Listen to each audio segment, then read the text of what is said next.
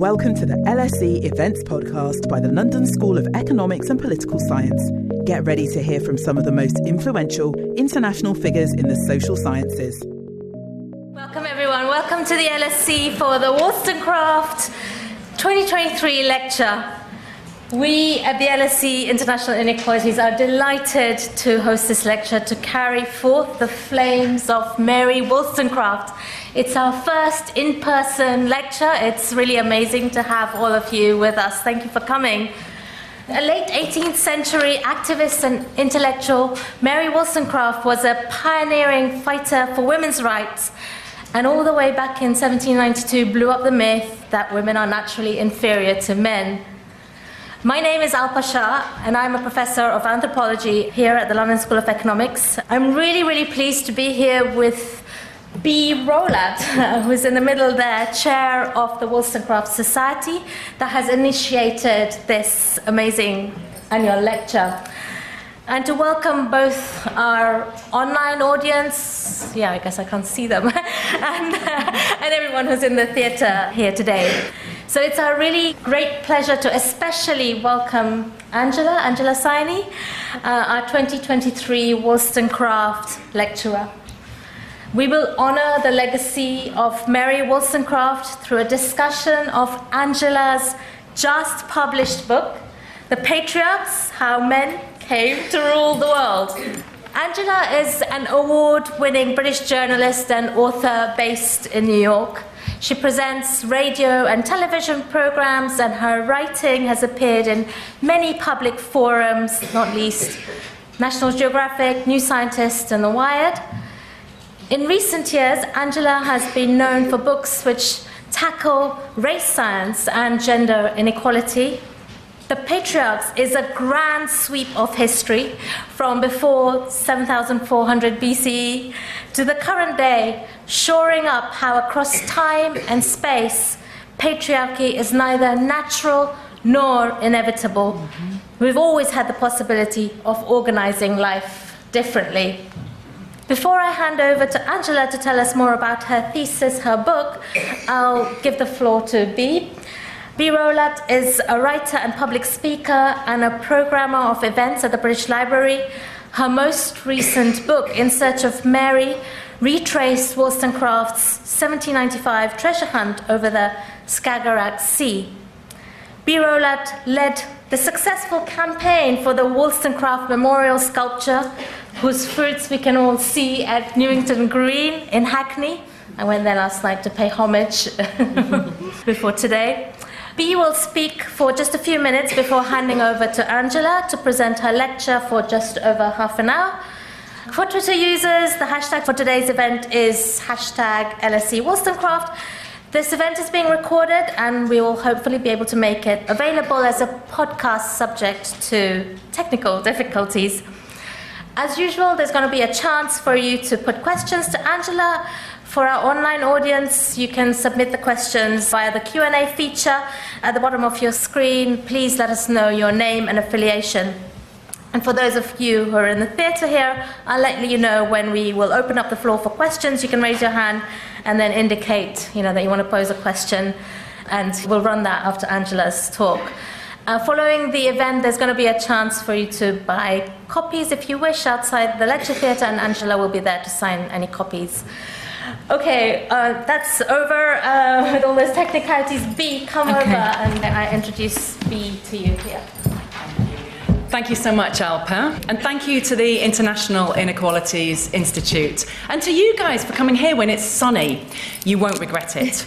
My name's B. Rowlatt of the Wollstonecraft Society. We're a human rights education charity, and we exist to bring the legacy of Mary Wollstonecraft into the lives of young people. Our first lecture was given by someone much beloved in this place, the Nobel laureate and patron of the Wollstonecraft Society, Professor Amartya Sen. He was followed last year by Dame Helena Kennedy, KC, in conversation with the Afghan lawyer Fozia Amini. So the lecture has some pretty big shoes to fill, but that's okay because Angela's here, so it's not a problem. Onwards, who is Mary Wollstonecraft? you just mentioned a fearless advocate for justice, a pioneering education campaigner, an abolitionist, an early architect of what we now call human rights. The foremother of feminism and a troublemaker and a daredevil in her personal life. And in Amartya Sen's own words, perhaps the most underestimated thinker of the 18th century. When I tell you that she's Frankenstein's granny, trust me, that's the least sensational thing about her. She was born in Spitalfields, just down the road, into a family sliding down the social scale, a family that did not believe in educating girls, a peripatetic family riven with violence and alcoholism. She dragged herself up by her bootstraps, by her raw genius, and by her experience of unfairness in her own life. She ends up as part of a community of radical dissenters in Newington Green and becomes a writer. She boasts to her sister, "I am the first of a new genus." And she means a woman who lives by her pen. And her writing is fueled by rage, and it targets inequality implacably. Like Angela, she looked at the world with original eyes, challenging the very foundations of the assumptions that we make about our place in the world. And also, like Angela, it's her method of reasoning that distinguishes her content from the usual polemic. Wollstonecraft's vindication of the rights of men, 1790, an astonishing text, it's short, get your hands on it, is reaching to set out a language of human rights which didn't exist at the time. And her second vindication, the famous one, Rights of Woman, 1792, begins, "I demand justice for one half of the human race." She articulated and published then the first call for gender equality in the English language, arguing that, first of all, women are human because of their capacity to reason, and secondly, they should therefore be educated. It's all about education with Wollstonecraft. What else? She lives through the Reign of Terror as a single mum. She has passionate love affairs with men and women. She writes bestsellers while on a treasure hunt, gallivanting around the Skagerrak Sea. She goes headlong into battle with pretty much every single vested interest in the country, makes a lot of enemies, dies in childbirth, aged only 38. Giving birth, of course, to Mary Shelley. Subsequently, her reputation was destroyed in a series of misogynistic attacks that went on for years. Is it any wonder that most people have never heard of her? I've been trying to change that for a long time. Amartya Sen points out, and I quote, "We need Wollstonecraft today, not just for the neglected problems to which she drew attention. Some of these problems continue to be neglected, but also for the way she established the need for reasoning, going beyond the immediate intuition, and the necessity of universality in the fight for human rights in the contemporary world. If it's not inclusive, it's not justice." That quote was me.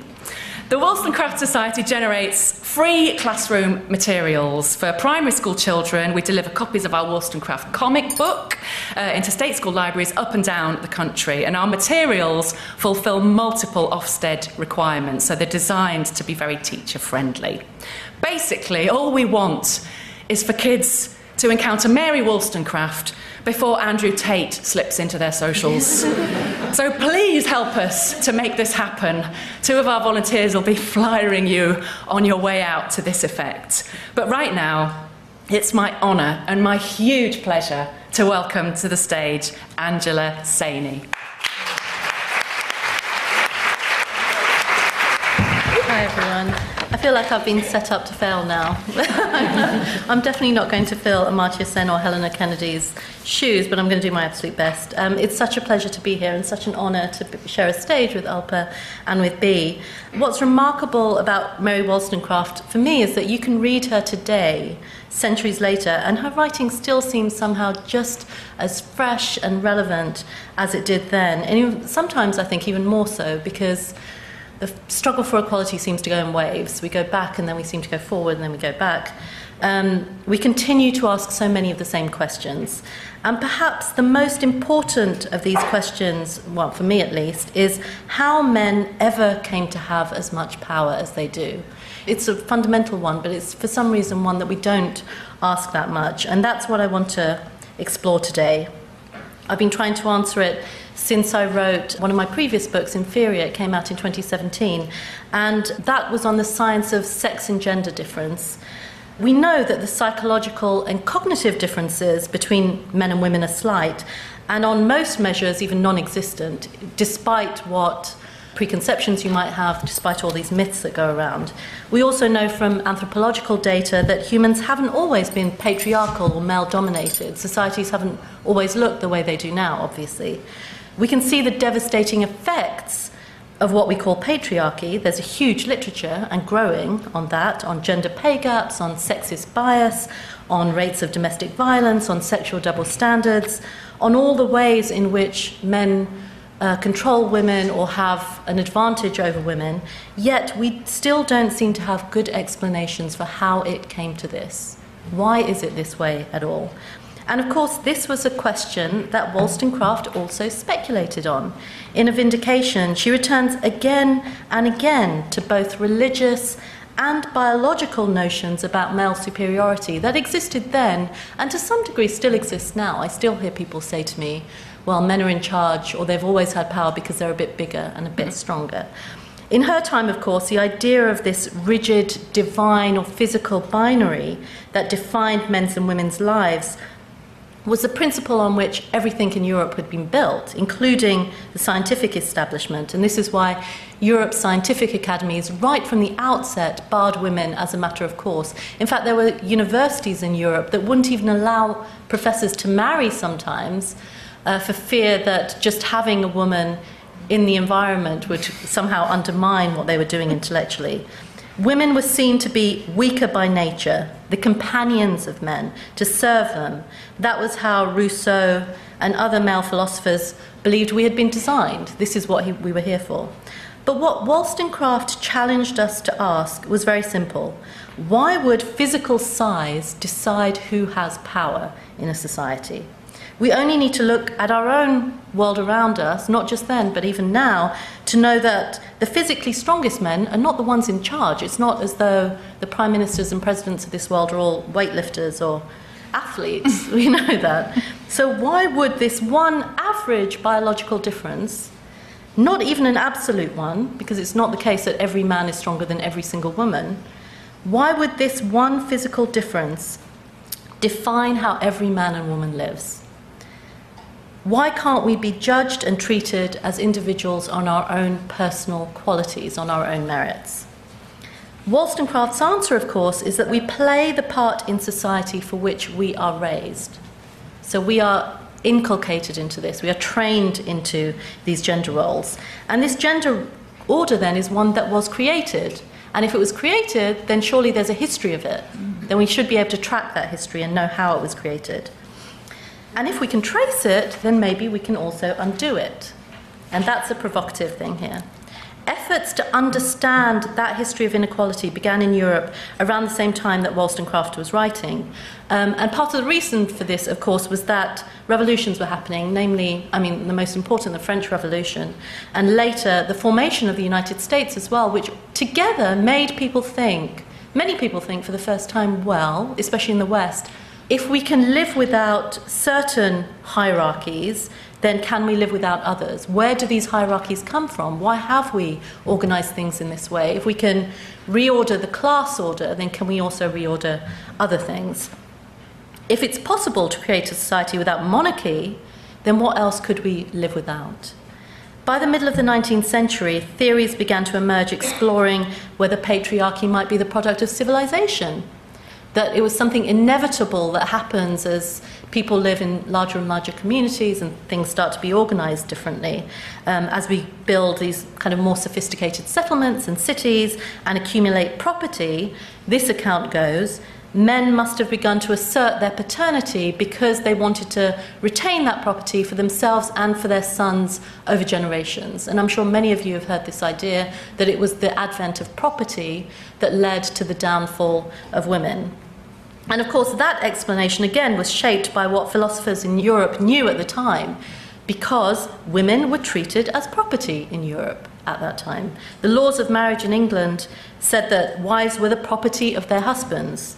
In England, it took until 1839 for women to have the right to petition for the custody of their own children, because everybody in the household was seen as belonging to the father's empire, as part of his household, in the same way that children were, or slaves might be, or domestic servants. In France, until 1907, a married woman would see whatever wages she earned go straight to her husband, because the product of her labour was even seen to be the property of him. As recently as 1965, and I have to say the French laws on this are some of the worst in Europe, as recently as 1965, a French husband could legally stop his wife from working, because again, her labour belonged to him. So the lesson of European society was that men seemed driven to own property. They cared about property more than women did for some reason, including people. This was part of their nature, and that was what made patriarchy inevitable. How else can we explain this theory that says as humans start to accumulate property, for some reason it's only men who care about keeping it? But what was missing from that account, of course, was that not every society on earth is patriarchal. And that's something that European thinkers would later come to struggle with. Now, I live in New York, and if you drive upstate from the city, after a few hours you hit Seneca Falls, which is this small town that's very famous in the US because it was where the world's first women's rights convention was held in 1848. And this picture, this is just outside the recreation of the Wesleyan Chapel, which was where that first women's rights convention was held. It's kind of, the entire town is a testament to this huge event and the women, the white middle-class women who made this event happen. There are memorials and paintings everywhere. But the story that's hidden away in the background of all of this, this is kind of the birthplace of women's rights, is that in 1590, so this is centuries before even the foundation of the United States, Seneca Falls was where indigenous Haudenosaunee women, at that time sometimes called the Iroquois, in fact even well into the 19th century known as the Iroquois, met to demand peace among their nations. And the reason they were able to do that was because women already held a huge amount of power in Haudenosaunee society. Enormous amounts. Clan mothers predate the founding fathers by hundreds of years. So clan mothers still run local government in Haudenosaunee society. They are matrilineal. This is a matrilineal society, so descent is recognized through mothers and not through fathers. And I've interviewed people, in fact, in some Native American communities who have said to me, I didn't even know my father's or grandfather's history because that was never seen to be important. It was just not part of how we were raised. When Europeans encountered all of this, of course, it came as a shock. Their belief was that when they were overturning hierarchies, they were doing something new. That the foundation of the United States on these egalitarian principles, without a monarchy, with democracy, was something revolutionary, that they were doing something modern. So how could they square that with the fact that clearly already there were indigenous societies right where they lived that already had women who had huge amounts of power, who already practiced very egalitarian ways of organizing themselves? Let's remember that for white women's rights activists at their time, one of the arguments for suffrage was that equality was kind of symbol of modernity. That if the United States really wanted to show itself to be at the forefront of the rest of the world, show the rest of the world the way, then it had to give women the vote in order to be seen to be modern. Women's liberation was seen to be a break from the past, from savagery and barbarism. So how could they reconcile that with this? With the societies that they saw around them? Well, the answer was that European anthropologists came up with this idea that matriarchy was a primitive state then. That what they were seeing among indigenous societies, not just in the Americas but in other parts of the world, was something that belonged to the past. And that possibly because it belonged to the past, this was how everybody had lived once upon a time, that all human societies were matriarchal once. And again, you may recognize this because this is sometimes still repeated in feminist literature, that humans were matriarchal and then we became patriarchal at some point in prehistory. Now, of course, the reason that some indigenous societies weren't patriarchal wasn't because they weren't civilized or modern, or they just hadn't become as sophisticated as European societies had. It was because they had just organized themselves differently. They were just as modern, they had just organized themselves a different way. We still live with this myth that matriarchy belongs to the past somehow, that a civilized modern society can't possibly be organized in any other way than patriarchy. Friedrich Engels, again, you may recognize this from his work, the socialist philosopher. He had an entire section in Origins of the Family, Private Property and the State on the Haudenosaunee, or the Iroquois as he listed it there, in which he states very clearly that in this society all are equal and free, the women included. So this was a well-documented thing by ethnologists at the time. And since matriarchy, or mother right, as it was described then, was the primitive state, then there must have been a change at some point. This is how Engels describes it. And what he calls it is the world historical defeat of the female sex. And again, this is rung through feminist literature for centuries. We still hear it. That there was this big catastrophic point in history at which matriarchies were overturned and patriarchies were created. I still hear people make that claim, even though it rests on this flawed and dismissive assumption that these societies, Haudenosaunee and others, were not civilized, that they were not modern in their own way. They just developed different ways of organizing themselves. So this was an inherently biased assumption, you could say a racist assumption, because it was comparing societies, assuming one was more developed than the other. To outsiders, among Native Americans, it was the Europeans who felt like savages and barbarians. And you can see this in the literature as well, that they can't believe the way that European colonists are behaving, that they feel backwards to them. This is all relative. But once you've framed this as a civilizational issue, once that is the way in which you imagine history, that matriarchy belongs to a backward past and patriarchy belongs as the inevitable next step, then that obviously has devastating consequences, and it did have devastating consequences in the United States. What you see is settler colonialists then trying to civilize people into patriarchy. You know, this is the next logical step then for you. If you're going to be civilized, then you need to be patriarchal. Part of the horrific process of this involved shifting power from women to men systematically, domesticating women. The United States was built on this very firm principle of the domesticated woman. And this is why the founding fathers very clearly, even though they thought about it, did not give women the vote, because it was only seen to be necessary for them to exercise their political power vicariously through their husbands and their sons. They didn't need to have the vote because their place was in the home. Instead of working outdoors, as Haudenosaunee women had always done, in fact, there's many Native American societies in which agriculture is managed by women, controlled by women, they were expected to do domestic work. They were pushed within that different space. They had to adopt patrilineal systems of marriage. That was one of the requirements. And fathers even were told that their children had to be named after them. So just imagine, this is a matrilineal society which children are named after the mothers. These mothers are being told for the first time, you have to name your children after the father. And you can see again in the literature this enormous resistance, this tussle. Women desperately saying, well, can I name this child after my father instead?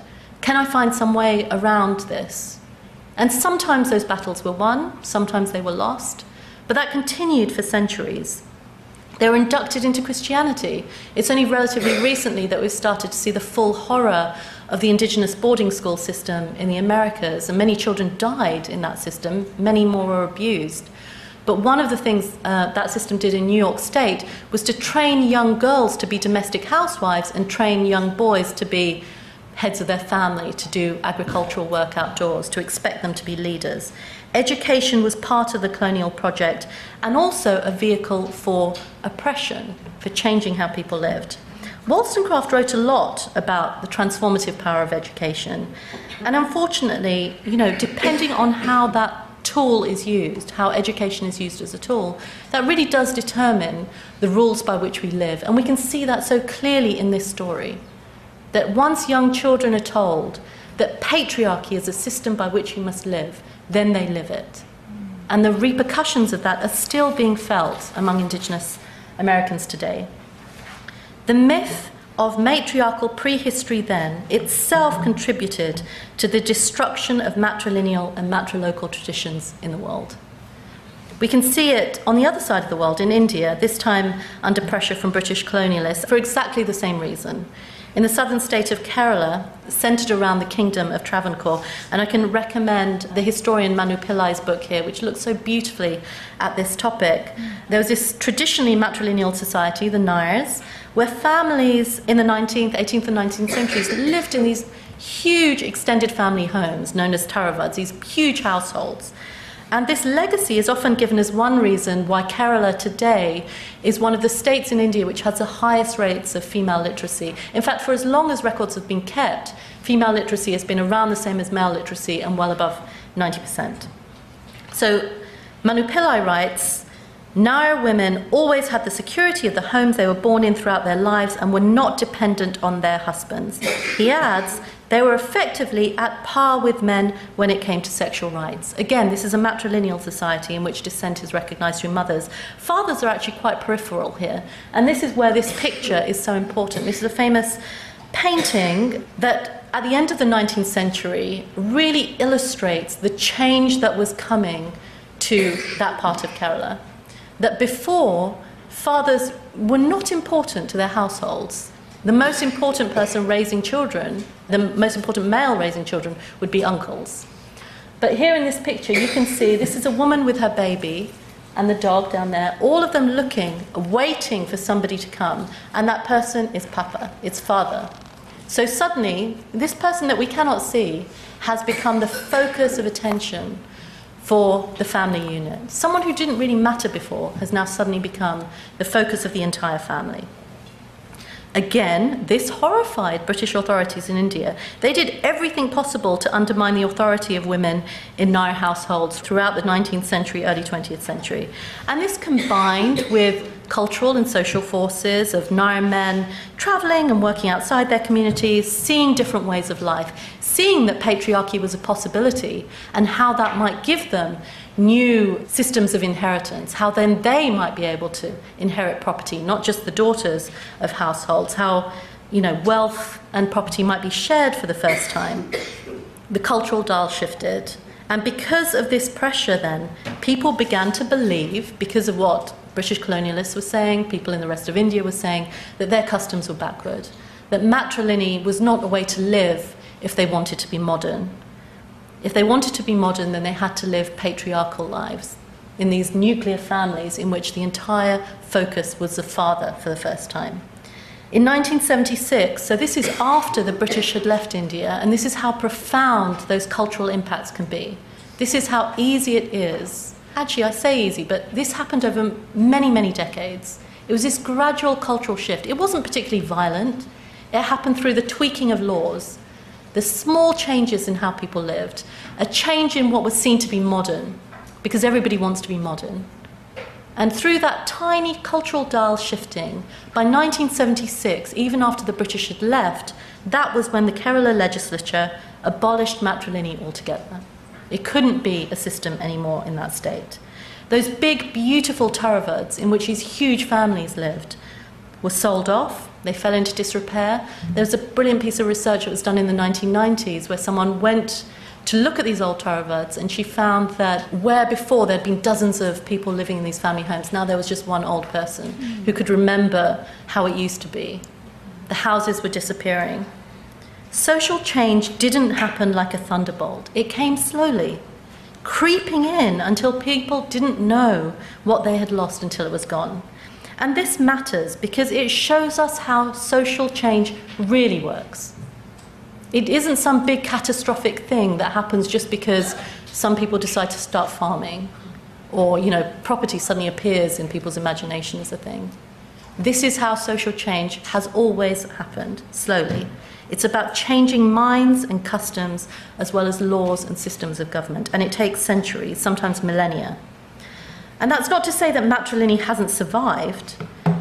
It has, even through all this patriarchal pressure over the centuries. And I don't want to place the blame fully at European colonists because this predates that. There have been many empires and many large powers throughout history for thousands of years that have imposed these patriarchal systems of rule on people. But I have only one illustration in my book, and it's this map. It's a map of the known existing matrilineal societies in the world. So I have the Nairs there, but that's only as a reference for readers. But all the rest of them still exist. These are matrilineal communities that still exist to this day. There's around 160 of them. So this is where inheritance is still traced through mothers rather than through fathers. And you can see there's loads of them right across Africa. This is known as the matrilineal belt. In Asia, in indigenous communities in the Americas still. And some of these matrilineal traditions are thought to stretch back thousands of years. They're not as rare or as exceptional as some Western scholars have framed them.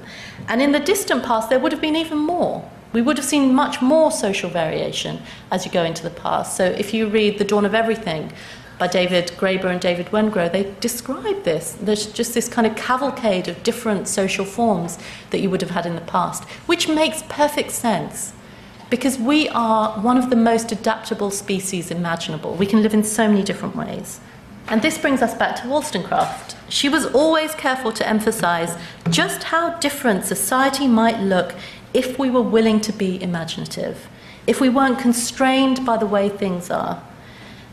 That really is the lesson of human history, that we can live in so many different ways. Our brains, and again, I'm going to come back to the science here, I'm still a science journalist underneath, but our brains are remarkably plastic, even into adulthood. That's something we've learned relatively recently. And that's really, if there's one thing that sets us apart from other species, including primates. You know, there was a study done to look at whether our brains were bigger than other primates, and they're not significantly, not in a huge way, but what they are is remarkably plastic. And that explains so much of the variation in how we live, all the different languages and different cultures, and different social forms. The mistake is to believe that the way we live now is the only way possible. Wollstonecraft valued imagination as well as reason, and it's imagination that allows us to be socially nimble, to rebuild societies, to challenge dogma. She dared to dream of alternative societies on behalf of the rest of us, to say that you don't have to settle for what we have now. One of the first places I went to when I was writing my book was Çatalhöyük. I wonder what she would have made of Çatalhöyük. This is a very famous Neolithic settlement in southern Anatolia in Turkey. It's not very far from where the recent earthquakes happened, near the border of Syria. It's a place that in the 1960s, when it was first excavated, was described as the oldest city in the world. And, you know, people argue over whether it was a city or not. But what we can say is it was very complex, really sophisticated. Thousands of people lived here. It was occupied from at least 7,400 BCE. So that's 5,000 years before the first pyramids went up in Egypt. Just to put into context how old this is. 5 millennia before the first pyramids in Egypt. 4,000 years before Stonehenge was built. It predates writing, or known writing. And although there are aspects to life here that we can recognize, so you can see here there's a hearth, and you know, people living inside these kind of roomed homes. In some ways it was very different. So, for example, there were no windows or doors on the sides. Instead, there would have been a hole in the roof, and you go in and out of your home through a ladder. So that's what that ladder was for, and you conduct your business on the top. And new layers of the settlement were built on top of the old ones. There are these beautiful, vivid red frescoes of hunting scenes, of vultures picking apart dead bodies, bull horns embedded in the walls, loads and loads of figurines. So there are things we can recognize, things that are new. But one thing I want to stress here is that women were not invisible in Çatalhöyük. In fact, across that region, the Fertile Crescent region, these Neolithic sites, we see so many female figurines. And this one is one of the most incredible. She is about as big as my hand, this size. And I wish you could see her in person. My pictures do not do justice. But it's incredibly arresting, this figure, the seated woman of Çatalhöyük. Here you can see what looks to be an older woman sitting completely upright. These indents in her skin, maybe signifying age, or, you know, that she's given birth to a lot of children, or she, you know, whatever reason. And these beautiful, glorious rolls of fat spilling out all around her. And then underneath her resting hands, you can see there, you can just about see, are what look to be two big cats Can you see, looking straight ahead, they look almost like leopards. Almost like she had tamed these creatures, like she is in charge of them. This is a symbol of such authority that in the 1960s, when this was excavated, archaeologists immediately said this must be a goddess. What else could it be? Even though it looks very naturalistic, it looks like it could be a real person. This must be a goddess. Now, we don't know if this represented a real person. We're all entitled to speculation because, frankly, we'll never know. But I would think this is a real person. It could be a mythical person or a divine person. But what all the evidence at Çatalhöyük tells us is that we can't assume that patriarchy was present in prehistory, because every measure that we have to measure gender inequality through archaeological data tells us that men and women lived pretty much the same lives here. And so you can measure these things through things like human remains, you can see what the kind of work that people did, what they ate, how they were buried. In every way, men and women spent around the same amount of time indoors or outdoors, so it's not the case that women were domesticated and men worked outside only. They did pretty much the same work. We don't see different patterns of kind of pressure on the skeletons. They ate pretty much the same food, which is important because people who have more social status tend to eat better food and more of it. And they were buried in roughly the same ways. And this was a site in which burials did matter. Often people were buried in platforms under their own houses, and sometimes their skulls were disinterred or plastered and moved around. So people really cared about the dead. Even the difference in height between men and women was slight at Çatalhöyük. And I want you to think very carefully about what that means, because we have these very heated debates these days about sex differences. We very rarely stop to ask ourselves how much of the differences that we see are really biological. How we live has a huge impact on how we look and what our bodies look like. One of the archaeologists who led excavations here, Ian Hodder, told me that this was a community in which gender just didn't matter very much. And that raises a question. If this is what it was like, at least in some parts of the world more than 9,000 years ago, when and why did things change? When did life become more gendered, at least in this part of the world between Europe and Asia? Well, we don't see that turning point with the development of agriculture. There is this very common theory that agriculture led to property and then property led to women being controlled. Those timelines don't really match up. We have plant and animal domestication for a long time before we see signs of gender depression. When the world's first states emerged, that is when you really start to see signs of gender depression, like in ancient Mesopotamia.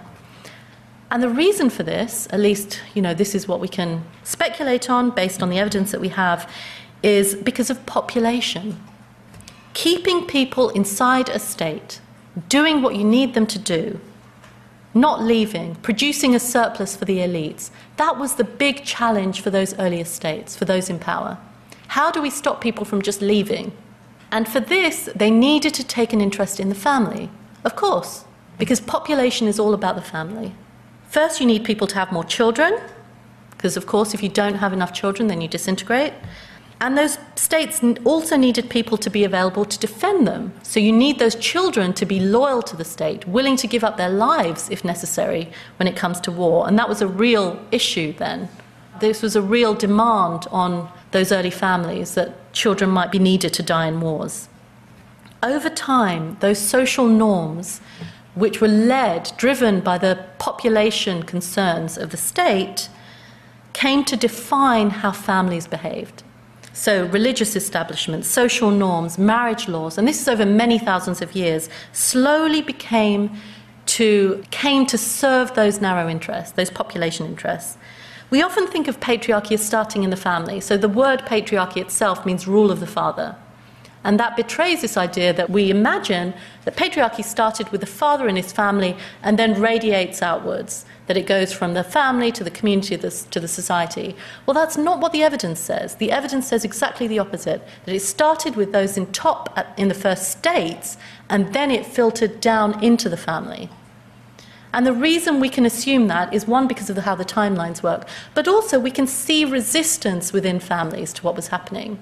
So, for example, there are records that show in ancient Mesopotamia that a man might designate his daughter a son in order to allow her to inherit property.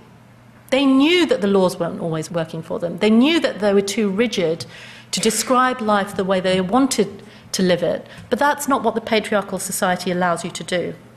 As I said earlier, social change doesn't come like a thunderbolt. But again, it would be a mistake to assume that women lost all power immediately as soon as states emerged. Again, this wasn't sudden. This happened very, very slowly. Even the narrowest assessment of history that we have doesn't show some kind of single catastrophic destruction of women's rights as soon as a state appears. Instead, it's very slow, very gradual, and piecemeal, depending on where you are in the world. So, for example, even the Mongol Empire into the 13th century, so this is very much later, this was a very deeply patriarchal society. It prized sons. But even here, women worked. They rode horses as well as the men, according to many accounts. They were talented archers. They were involved in trade. They were famous for being strong. In fact, there are some foreign accounts in which Mongol women are described as androgynous because they are as strong as the men are. The historian Frank McLean has written there was a particular admiration, I don't know if this is apocryphal, for the way that women could give birth standing up and then just carry on as though nothing had happened. And again, I don't know if that's true. Genghis Khan's own great-great-granddaughter, and here she is depicted as Turandot, the Princess Kutalun, apparently insisted that any man who wanted to marry her first had to defeat her in wrestling, and according to legend, she beat 1,000 men who tried. So we can see that the boundaries of gender, behaviour and power were still being worked out. It's not as though the state emerged and suddenly gendered rules immediately were introduced. People were still negotiating. There was negotiation within families, between families and the states, between husbands and wives. This was continuous, and this is why we see patchworks of difference around the world in different patriarchies. Patriarchies don't look the same. They don't look identical all over the world. They look different because of these particular social and historical differences. The story of how we get to what we've seen in the last few hundred years, these kind of rigid binary laws that deny women the right to work, to vote, to be in the professions, to have public lives, to own their own property after marriage, to even have the right to their own children or keep their own earnings, all of that developed much, much later and in a much more fractured way. We don't see it from the beginning everywhere. But what we can still see is how those two original overarching concerns of the patriarchal state, birth rates and defence, are still primary preoccupations of the modern-day patriarchal state. You can see it everywhere. When birth rates start to fall, the population explains so much of how nations behave. When birth rates start to fall, governments get nervous. We see it everywhere right now. In China, they removed the one-child policy. Women still weren't having enough children, so the government put out a call to officials, how can we increase birth rates? One official just recently came up with the idea that college students should be given a week off school to fall in love and hopefully get married and have kids, which I'm sure would never happen at the LSE. In Hungary, the government's latest plan to boost birth rates involves eliminating income tax for mothers under the age of 30. And arguably, we still see that defense issue in Russia. These queues of young men desperately trying to fight conscription, leaving the country because they don't want to fight in this war. Not just because they don't believe in the war, but because they're not all suited for fighting. We only need to look around us to know that not every woman wants to have kids. Not every man is suited to fighting or able to fight or wants to do it. But the patriarchal state doesn't care. All the patriarchal state wants is for you to be categorized, man or woman, and then your life to be decided by that categorization. This is seen as your duty as a citizen. We can see it in so many ways. You know, still these days, I hear women who don't want to have children described as selfish. Who are they being selfish for? For society, because society needs more kids. We see it arguably in the struggle over reproductive rights, you know, this abortion issue. Why does the state care whether you keep your baby or not? Why is it so concerned about this? It cares because of population. It needs you to have those babies. The very first state, modern state, to legalize abortion was the Soviet Union. And this was in service of women's liberation. You know, one of the very first things they did in 1920 was to say that abortion should be legal, no more dangerous backstreet abortions. And that order was later overturned by Joseph Stalin for one simple reason: birth rates had fallen too low in the Soviet Union. The individual doesn't matter in the patriarchal state. When we assert our independence then, when we live in ways that don't conform to social expectation, we are defying patriarchy at its most fundamental. This was the central theme of Wollstonecraft's work. Independence for her was everything. To be able to live life on your own terms, to be free of convention, to be able to assert your humanity, your individuality. The one thing that the patriarchal state does not want you to have is your own life lived your way. Every generation nurtures its fight for independence in its own way, I think.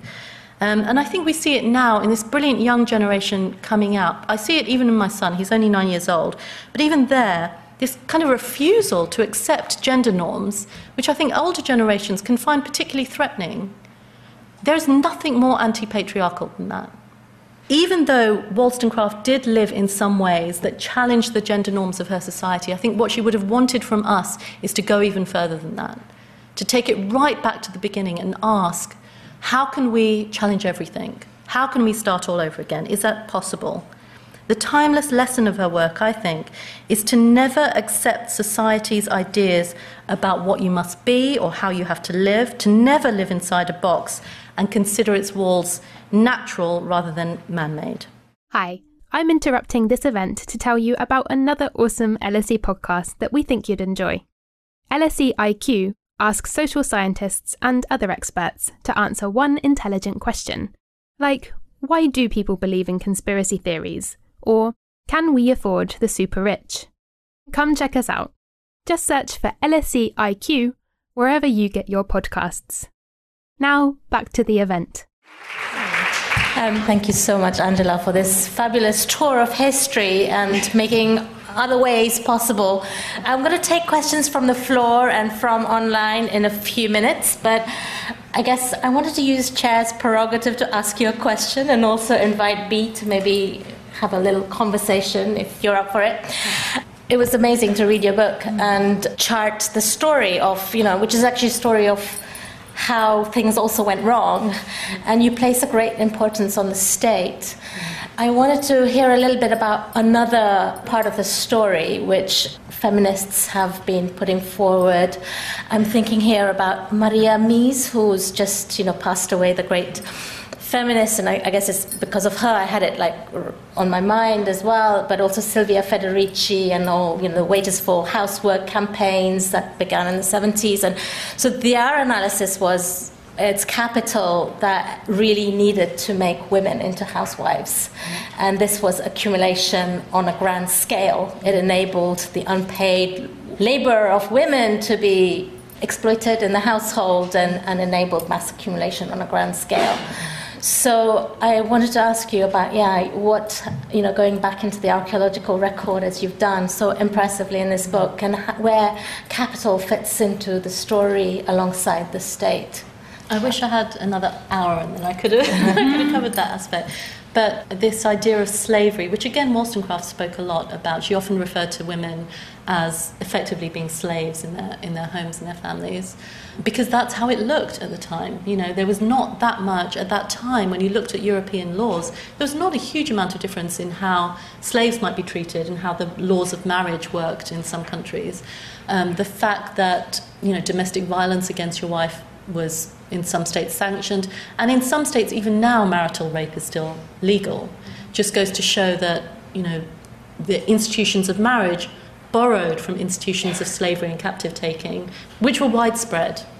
These are some of the oldest institutions of oppression, human oppression, that exist, and the reason they exist in the form that they do is because we are able to dehumanize the other. This is something that we learn to do. And what captive taking and slavery does is bring the other into your home and then degrade them and exploit their labor for free. We learn to do that. And there is a really beautiful literature looking, especially by Orlando Patterson, the excellent scholar of slavery, looking at the ways in which the relationship between a slave and their master in some of these really old slave societies in antiquity was at once an exploitative one, but also a remarkably intimate one. That they were close, they were like family, but at the same time, there was a power imbalance there. And that's where you see these parallels.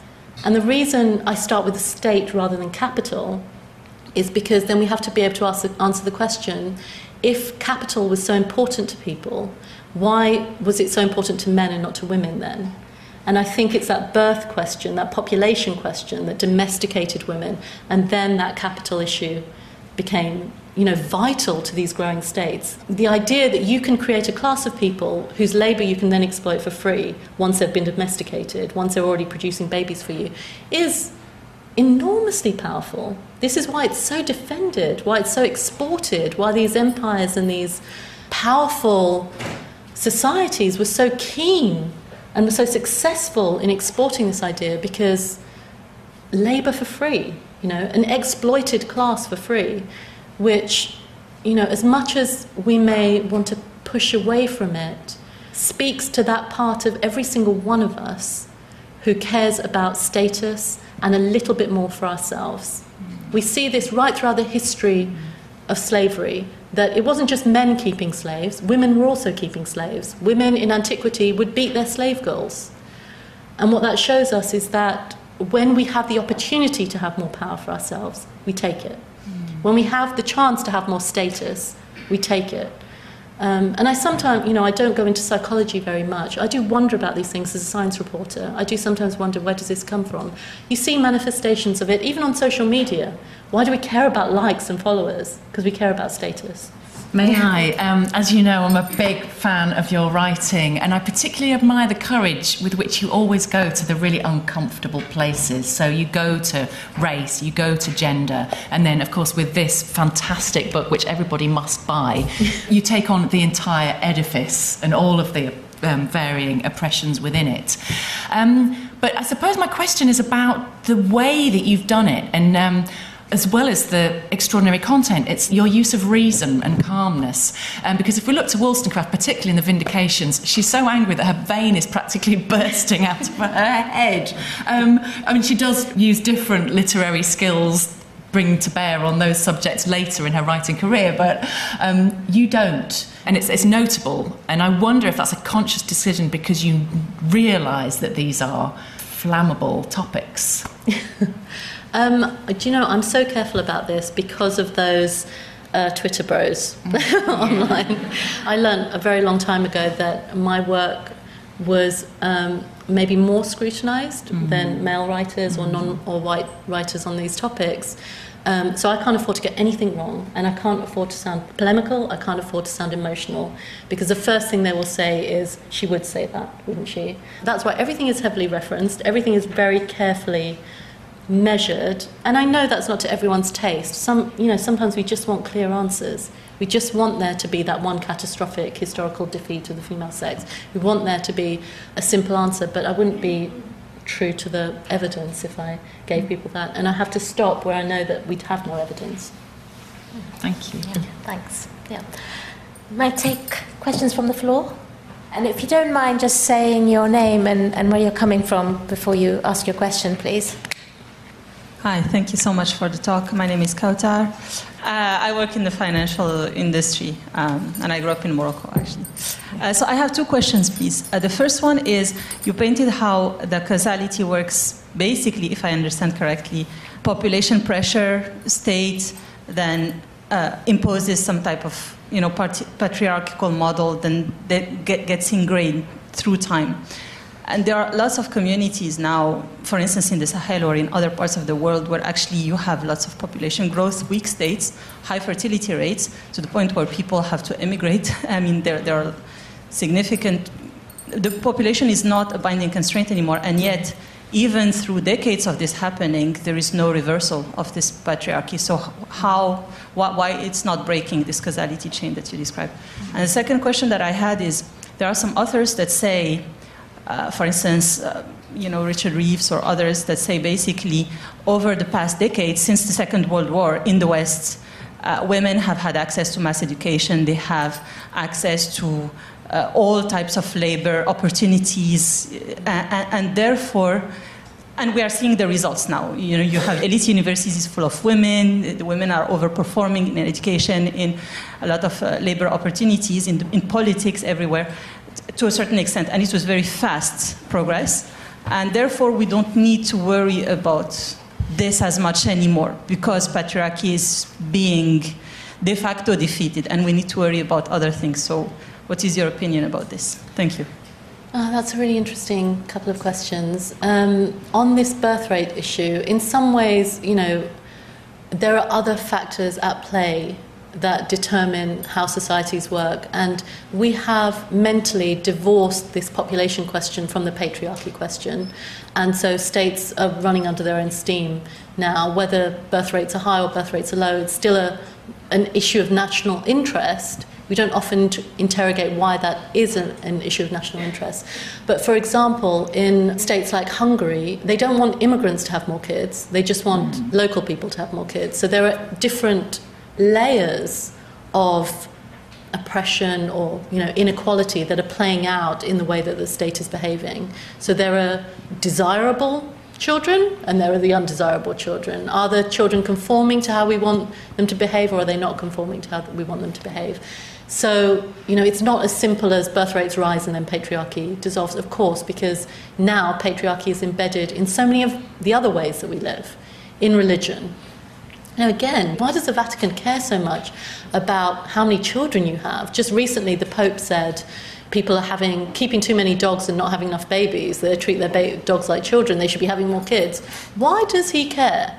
He cares because the rise of institutional religion happened with the rise of the patriarchal state. Its desires and its aims became intertwined over time, but we don't see it that way anymore. In the US, for example, this abortion issue is often led by religious conservatives, of course. It's treated as an ethical issue, and so we think of it as a religious question. But the reason it's a religious question in the first place is because of the development of religion over thousands of years and its intertwining with the patriarchal state. But those two things are now divorced in our imaginations. And your second question about education. Education, of course, is just one plank of equality. There are so many other aspects to it. How easy is it for you to get a job?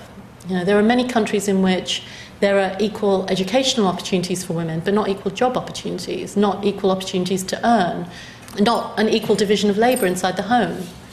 So there is so much more to it than that. What has essentially happened is that, systems of oppression become woven in to all our institutions, all our, ways of imagining ourselves.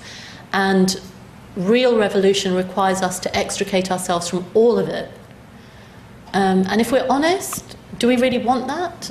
The last chapter in my book, I look at Iran and the 1979 revolution. I should add, I wrote this before the current protests. And, here is a revolution that in 1979 was led by socialists and women. Everyone was on the streets. It was all people. It wasn't just religious conservatives who were fighting for regime change. Everyone was out there. So how did it end up worse for women afterwards than before? Why did that happen? And a lot of it is to do with tradition. That people said that the Shah's regime was too much in hock to the West, and that if we're going to create a new nation, it has to be traditional. It has to be Iranian, really Iranian. And that idea of tradition was bound up with patriarchy, because in so many countries, tradition equals patriarchy. And so they ended up with a more patriarchal state than they had before. It was patriarchal before, just a different kind of patriarchy afterwards. And that is the hard thing that we, as much as we say we want equality, if I were to say to you all, would you give up your religion for equality? Would you give up democracy? Would you give up the way your family works, the nuclear family? All of this would have to be rethought. Marriage, everything would have to be rethought in order for us to really create this equal society from scratch. I don't think most people are ready for that, and this is why so many revolutions fail. Thank you. Yeah, just a question over here, and then Charlie. Hi Angela, hi, thank you so much for the very interesting talk. My name is Julia. I'm an LSE alumni who currently tries to do research for a living, with an emphasis on tries. But So one of the questions I have is, Angela, whether throughout your research you noticed any other notions of gender appearing, or perhaps something other than male or female, or perhaps maybe there were instances where it just didn't really matter? So I'm going to take a couple of questions. Oh, okay. There's quite a lot of questions, and then maybe you can answer a few at a time, if that's okay. Course, yeah. Charlie. Hi, my name's Charles. I'm a recovering patriarch and an environmentalist. I noticed that Mary Wollstonecraft was living at the same time as Alexander von Humboldt, who was the champion of environmentalism, and I wonder if net zero and what we're seeking to achieve is really possible with the patriarchy and the nuclear family in place as they currently are. Maybe that's one for you too. Oh my goodness. Is net zero impossible to achieve? Why are you putting that one on me? We hope not. Got to try and, dismantle everything as per Angela. Angela, do you want to? Oh, yeah. Well, just this first question. Yeah, we see so many different ways of thinking and imagining gender all over the world.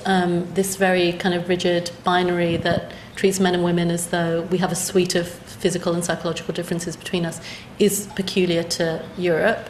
There are many different ways. So there are many indigenous societies in America, for instance, in which there is a tradition of two-spirit, or there are some people who told me about more gender forms than that. In India, of course, there's the Hijra community, this very long-standing, not always very well respected, but this at least a space for an accommodation for this idea that gender doesn't just manifest in two simple camps.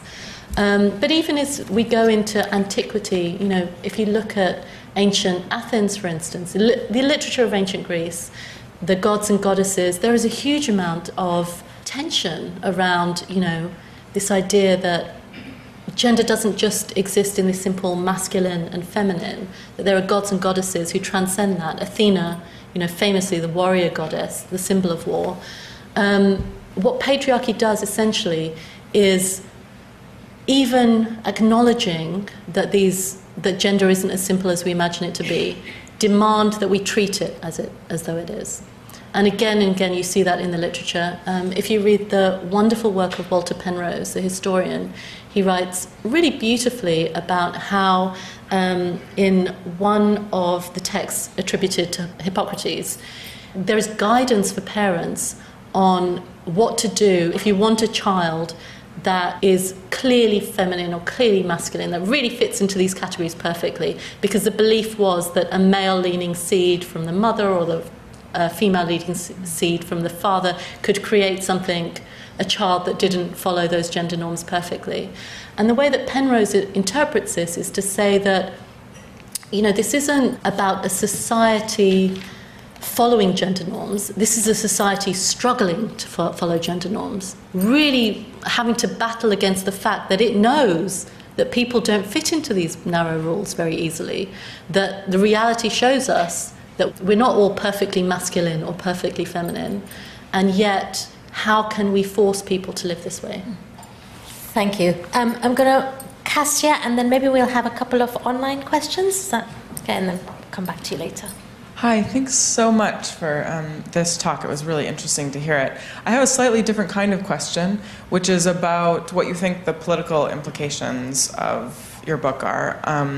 Obviously, to write a book about the history of patriarchy in 2023 is, it's going to be a different book if you wrote it in 1970 or before that. And so I'm wondering if you could just sort of talk to us about why this book and why now, and also what you think that feminists can or should learn from this about politics today.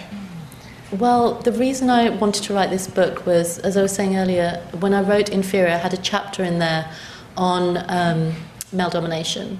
And, anthropologists would repeatedly say, we haven't always been male-dominated like this, there are matrilineal societies, there is more variation. And the question that readers kept asking me in 2017 was, well, how did we come to this then?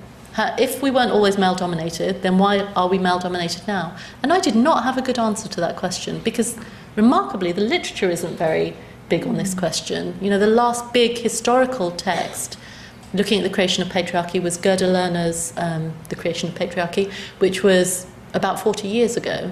And we know a lot more since then. We've learned so much more, especially through archaeology and also through genetics. We have some really good evidence from ancient DNA. So this is a kind of holistic question on so many fronts. So it wasn't the political moment that wanted me to write it. It was just that I was so bothered by that question that I didn't have a good answer to it, that even when I Googled it, there was so little, that we have these piecemeal, we have Engels and we have feminist literature on, like you say, on capital, on the state, on, bits of it, little bits of it, but not bringing it together. And I'm not pretending that I've brought everything together, I haven't, but I just wanted to at least start to answer that question for myself and start to get a handle on it. And it really has changed how I think about power now. It's easy to become resigned to patriarchy when you think of it as this monolithic thing that just exists, and it doesn't matter what you do, it will always be there, which is often how we think about it. When we talk about smashing the patriarchy, the implication is often that however hard we smash it, there'll always be a little bit left. And I just, if we look at the fundamentals, where this originates, if we look at the origins of the state, if we look at what makes people vulnerable within families, then I would hope that we can start to come up with real policies that actually do work. So, for example, if we know that patrilocal marriage, the tradition of a bride moving to live with her husband when she gets married, her husband's family when she gets married, was a necessary condition for patriarchy. I really think so, because that's how an individual becomes vulnerable once they don't have sources of support anymore.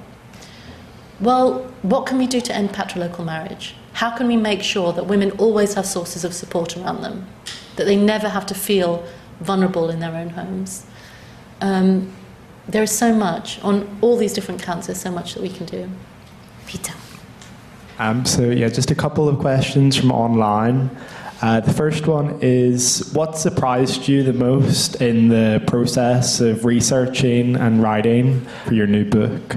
The second one is, what do you think is the most proactive thing that we can do today to dismantle patriarchal gender norms and encourage changes in the law? One other one, what are the consequences of assuming that patriarchy and other types of hierarchy are natural for our economic system?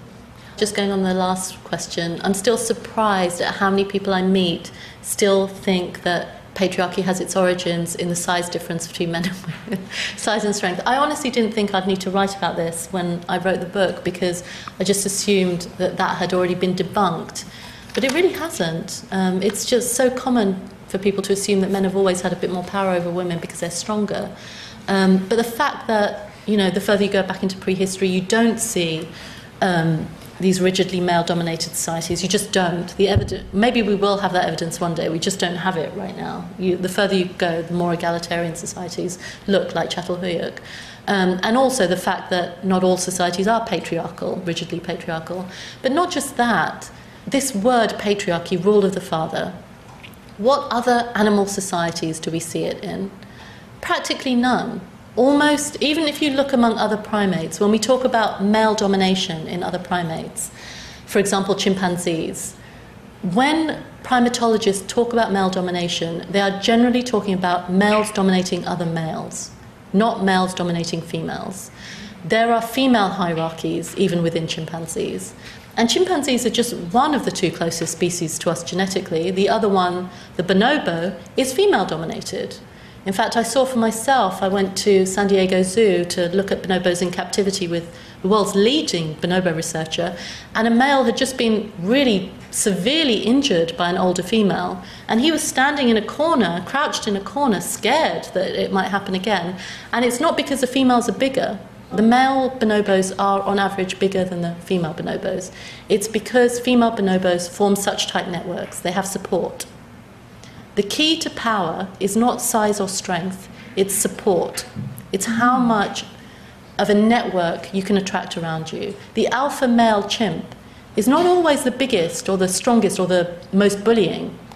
It's often the one that can form alliances the best, who people can trust, who they know will be the fairest, because even animals want the people who have power over them to be fair. We don't often kind of absorb those learnings from the rest of the world, including the animal world, but also the wider world outside Europe, into the way that we think about gender. The fact that we have so many powerful women in history, the fact that we have so many women warriors in history. There's an excellent book by Pamela Toller, Women Warriors, in which she says, why do they sit so lightly on our consciousness, all these women warriors? There are so many of them, millions of them, and yet our underlying assumption that history was always patriarchal never changes. That is what needs to shift. We need to shift that underlying narrative and ask whether gender is a story that has always changed throughout history, not kind of these women or these females being exceptions to that main narrative.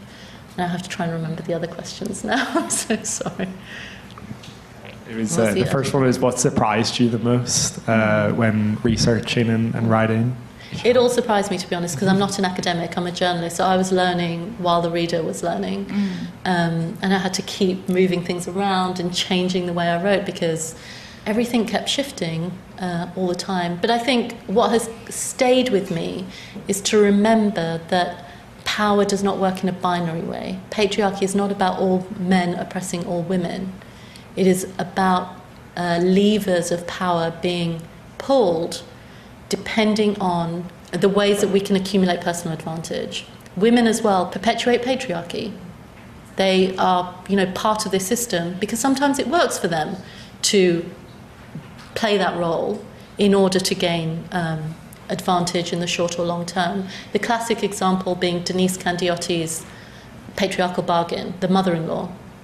Here we have a woman who in certain societies, in patriarchal societies, especially within patriarchal families, will enter a family as a daughter-in-law who will be oppressed, but she goes along with it because one day she will be the mother-in-law doing the oppressing. And I have to say, my mother-in-law is here, and that is not true.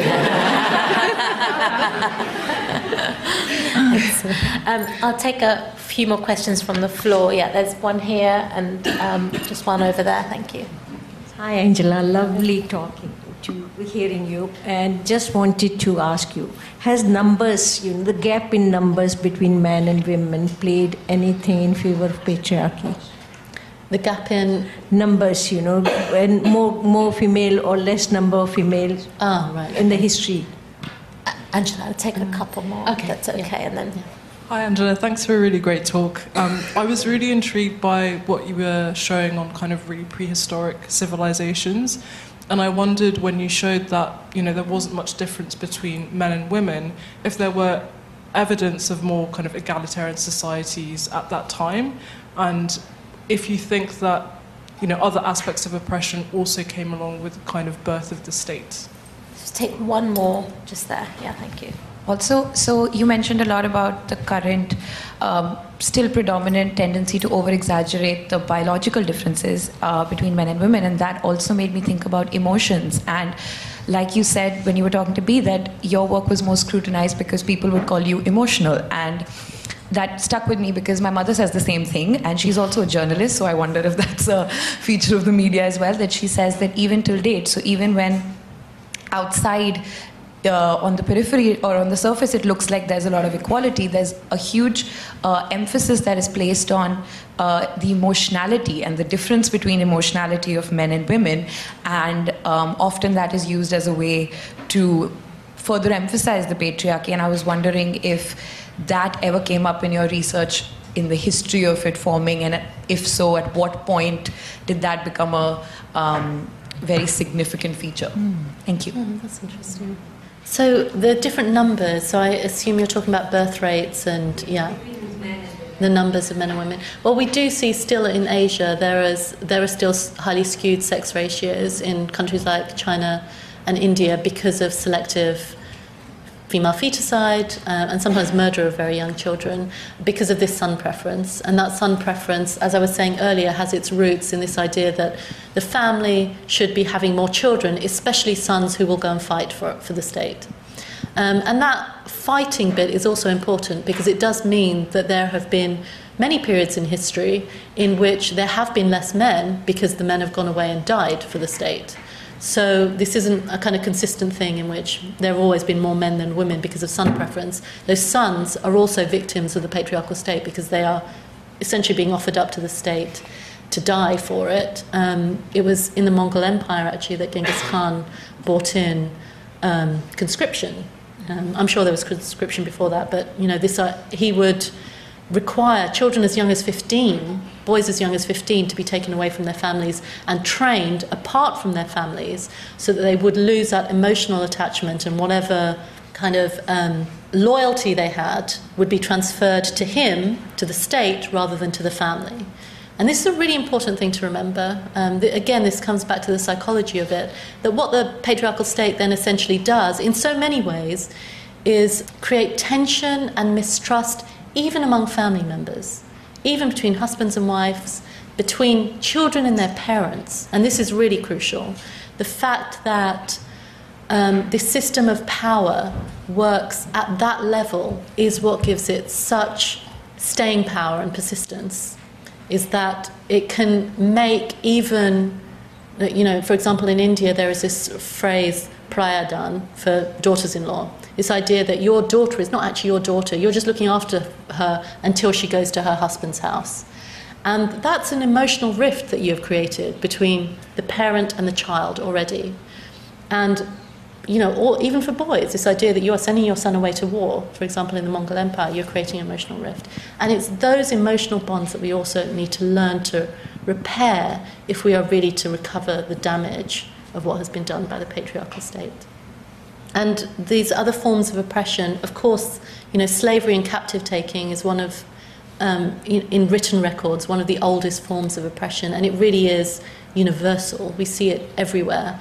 And certainly in Orlando Patterson's work, this great scholar on slavery, what you see is again and again mirrors between the dehumanization and exploitation of slaves very much later being translated into marriage laws and the way that marriage laws worked in certain countries. So you can see a parallel there. Of course, that's not to say that all wives are like slaves. The degree of agency and freedom that you have in marriage is determined by how the state sets those rules, what negotiation you have within that marriage, and what other forms of status you have.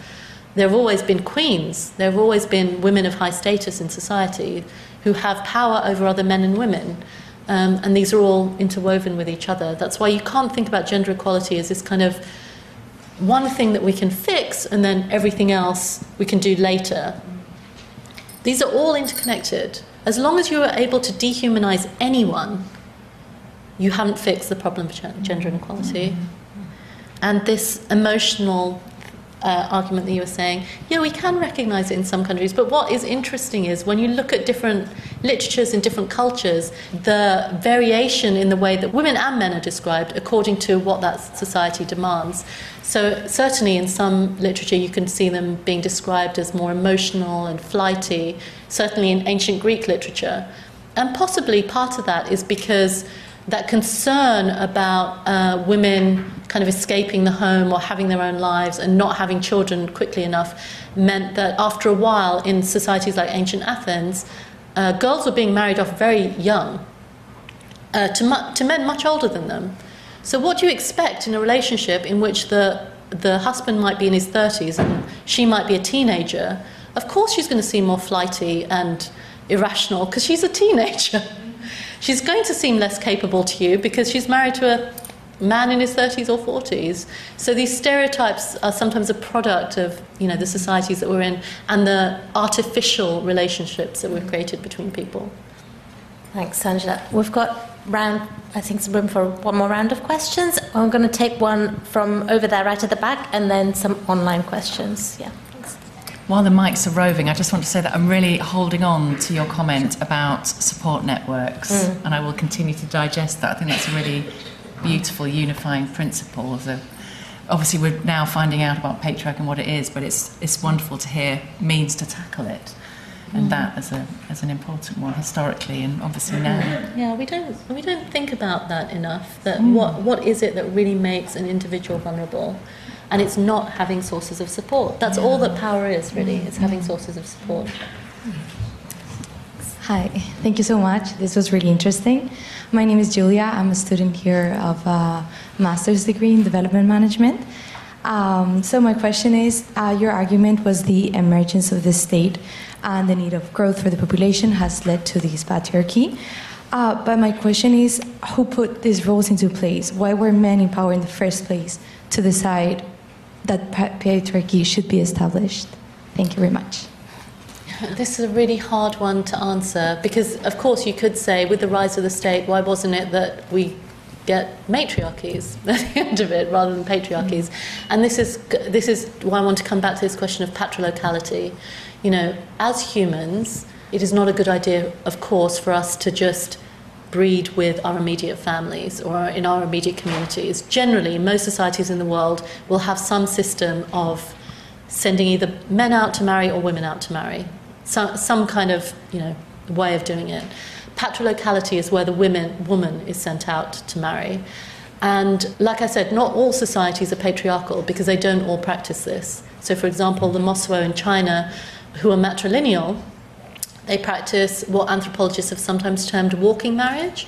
So essentially a girl, when she comes of age, is given a chamber in her mother's house, because everyone stays in their mother's house throughout their lives. So men will be raising their sister's children rather than their own children. So this woman will have a chamber in her mother's house, and she invites a man in, and he stays the night and then he leaves the next day. That's the extent of marriage, and she can invite whoever she wants. So this patrilocal marriage, essentially what it does is it creates vulnerable people through that system, because it takes someone from the comfort and security of their own home and it makes them a stranger in somebody else's home. And anyone who is a stranger, as we know from accounts of slavery and captives, is easily exploited by everyone in that family. Every single person in that extended family is able to exploit that person then. So it's patrilocality along with, I think, the rise of the state that creates this system. But of course, it happens very slowly. So that's not to say that there wasn't negotiation. You can even see in Assyrian clay tablets, men and women negotiating the rights to divorce, what will be their duties within marriage. It happens so gradually that women only very slowly disappear from public life. Thank you so much. I know there's quite a few more questions, but perhaps you can have a chance to chat to Angela over book signing outside, because it's time to close the event. And I'm so grateful to all of you for being here to celebrate and continue the legacy of Mary Wollstonecraft. And Angela, thank you so much for your talk and your amazing book. Just shortlisted for the Orwell Prize, by the way. Yay! We really want to thank the BSL translators who are on the screen with us, and the fantastic team at the LSE and in the Inequalities Institute for making everything go smoothly. Thank you so much, B. Thank you. Thanks, Elaine. Thank you for listening. You can subscribe to the LSE Events podcast on your favourite podcast app and help other listeners discover us by leaving a review. Visit lse.ac.uk/events to find out what's on next. We hope you join us at another LSE event soon.